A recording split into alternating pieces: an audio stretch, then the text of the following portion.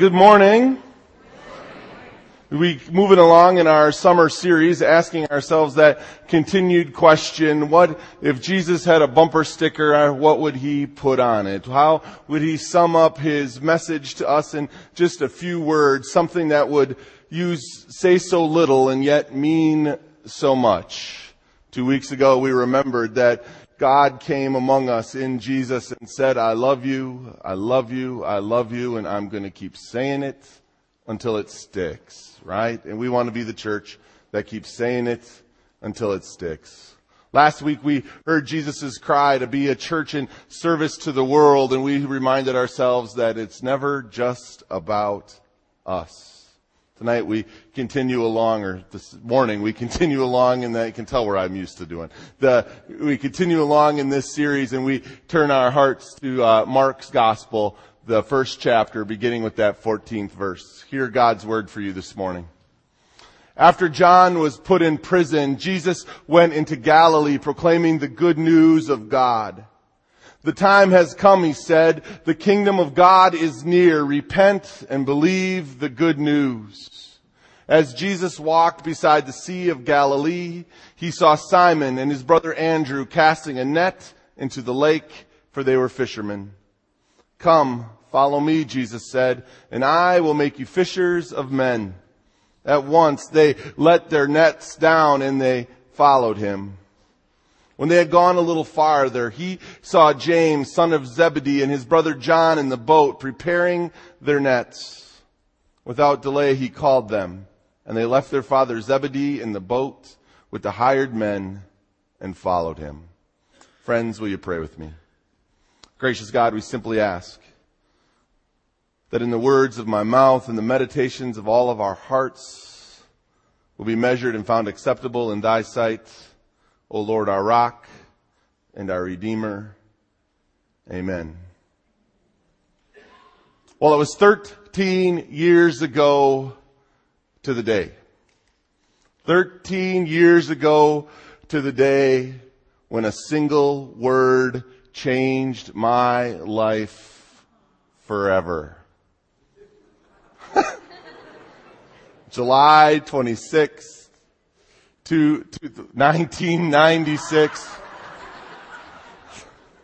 This is supposed to be so dramatic, and I've blown it.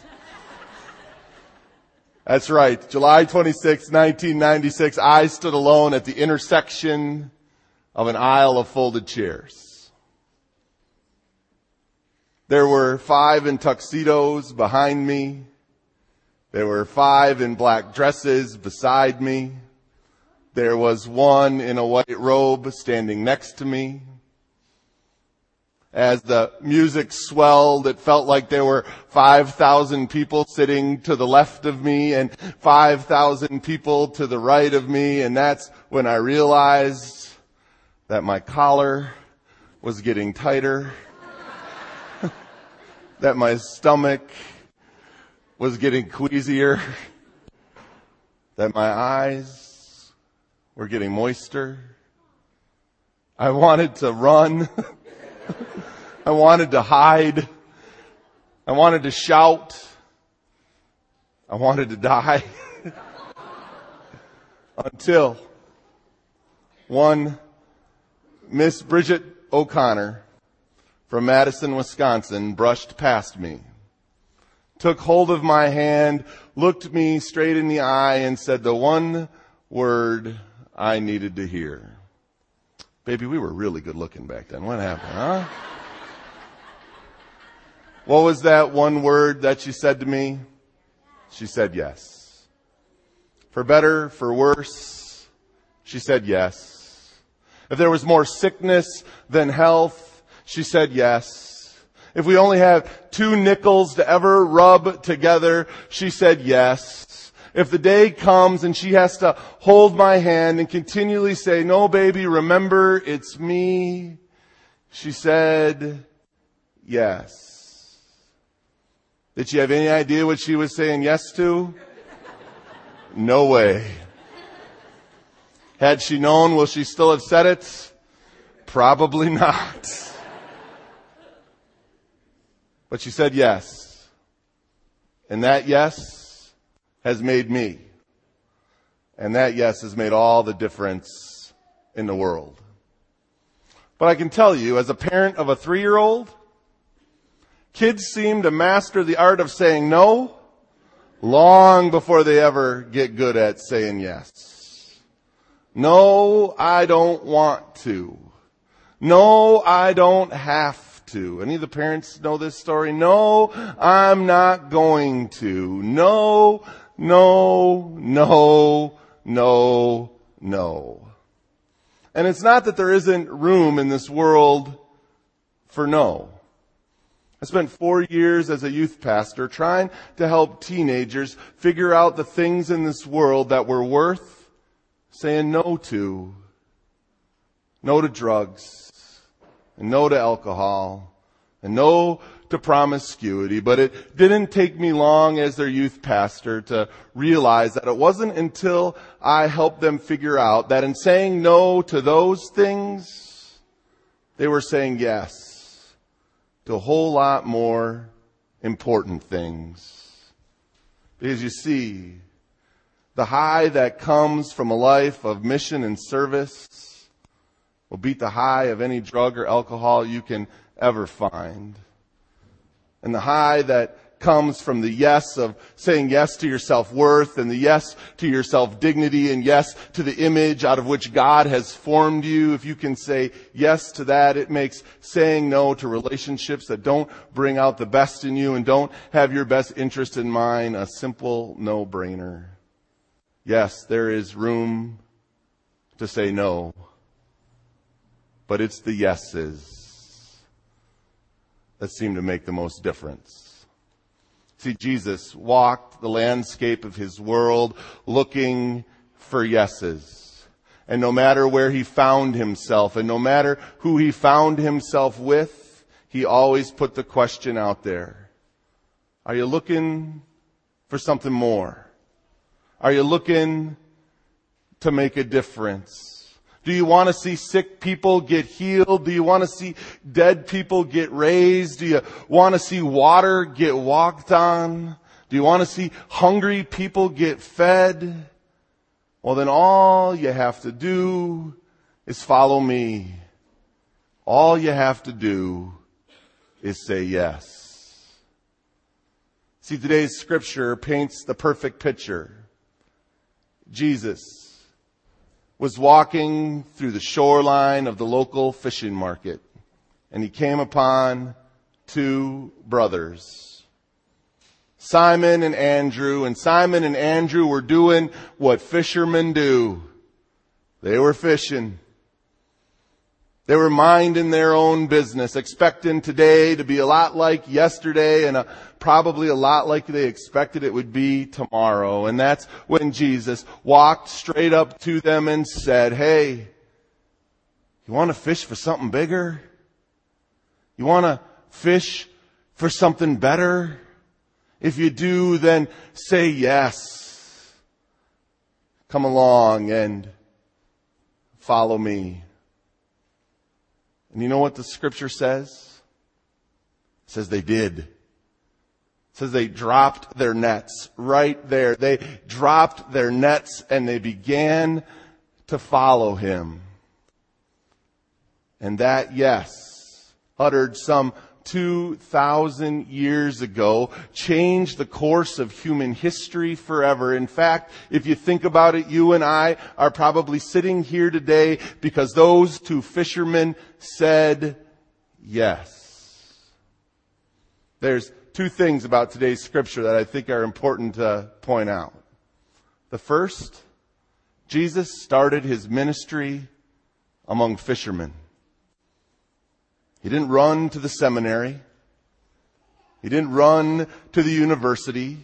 He didn't run to the halls of power or hang around the Hollywood types. No, when Jesus wanted to start his ministry, he went to the fishermen. He went to the everyday working people and said, "Hey, come and follow me." If Jesus were to come among us today, where would he start that ministry? Among the fishermen of today, among the line workers, and the truck drivers and the firemen and those who work at credit unions and those who drive bus. He would find the fishermen of this day and he would say, hey, come, follow me. Say yes to God's call on your life. The second thing to notice about today's scripture is that Jesus didn't wait for the people to come to him. He went out and found them. He didn't sit around saying, hey, when they want to find me, they know where to find me. They know my office hours. 10 o'clock on Sundays down at Redford Aldersgate, that's where I'll be. If they're looking for me, they know how to find me. No, Jesus didn't say that. He went out looking, searching, reaching, inviting people to say yes to God's work in the world. You know, the scholars tell us that a first century rabbi would never walk around inviting people to be their disciples. It was considered bad taste. If you were a respectable teacher, you simply would draw a crowd to you by the way you could impress people. Your reputation would be the thing that brought disciples to you. So I don't know about you, but I find it interesting to find Jesus, this first century rabbi, doing just the opposite. Breaking with tradition, risking ridicule and misunderstanding, casting aside the mantra of the religious establishment. That is not the way we do things. In order to search, in order to find, in order to grab, to pull, to invite people into what God was doing in this world. Jesus invited them to say yes. To say yes. So, as we begin our time together here, I want you to know that I understand my job as your pastor is to give you every opportunity to say yes. Every opportunity to say yes to God's call on your life, and every opportunity to say yes to the things that Jesus is calling us to do. I want you to know that I am a permission-giving pastor. We can do it. My job is to say yes more than I say no. My job is to say yes to the ideas God has placed on you. My job is to say yes to the passion that God has put in you. My job is to say yes to your vision and your ideas and your hopes and your dreams for what this church can be and what this community around it should look like. I am a permission-giving pastor. And let me tell you, that sure beats the alternative. Sadly, many churches have fallen into the trap of just the opposite. Imagine a new person joins a congregation and they see a ministry need. They see an area where they might be able to help out, where something currently isn't happening, and they step up and say, hey, I'd like to do this. Sadly, at too many churches today, they don't hear, sure, let's figure out how to do it. Sure, let's give it a try. No, what do they hear? That's not the way we do things here. Oh, we tried that once. Here's the one. That's going to need to go to committee, where all good ideas go to die. How about this one? Who's going to pay for it? How about this one? Have you asked the lawyers yet? What happens to an idea when it has to jump through all of those hoops? The more important question is what happens to that person. You see, a church that embraces the power of yes will find out ways to keep its building open and to use its grounds. A church that has been empowered by the power of yes, will find ways to find more money to invest in the work of God in the world when they see it happening. And churches that embrace the power of yes become fertile ground to new ministries and new ways of doing things and new ideas, ultimately so we can become fertile ground for new people to experience the love of God made known in Jesus Christ our Lord. All right. I know somebody's thinking it. Pastor, where are all these people going to come from for all your yeses? And where's all the money going to come from for all those yeses? Well, let me tell you what I believe. If it's a good idea, the people will come. And if it's a God idea, the money will come. Do I believe that? I don't just believe it. I've seen it. Because you see, I had every reason to say no. I should have said no. We'd never done it this way before. It hadn't gone through committee. The calendar and the schedule for the year was already set. The logistics were impossible. The idea was incredible, bordering on the absurd. But when a group of high school students came to me and said, we want to collect a single penny for every person on the continent of Africa infected with HIV/AIDS, we want to collect 23 million pennies. Their permission-giving youth pastor, against his better judgment, said yes. And the pennies came. And they came. And they came. And 3 years later, this group of high school students had collected nearly $250,000 through spare change. And with that spare change, with that yes, they have put students into medical school in Zimbabwe. These young people are feeding orphans with those pennies and giving hope to those who have no hope. Those pennies are putting women with AIDS to work in the world. Everything about the project said we should have said no.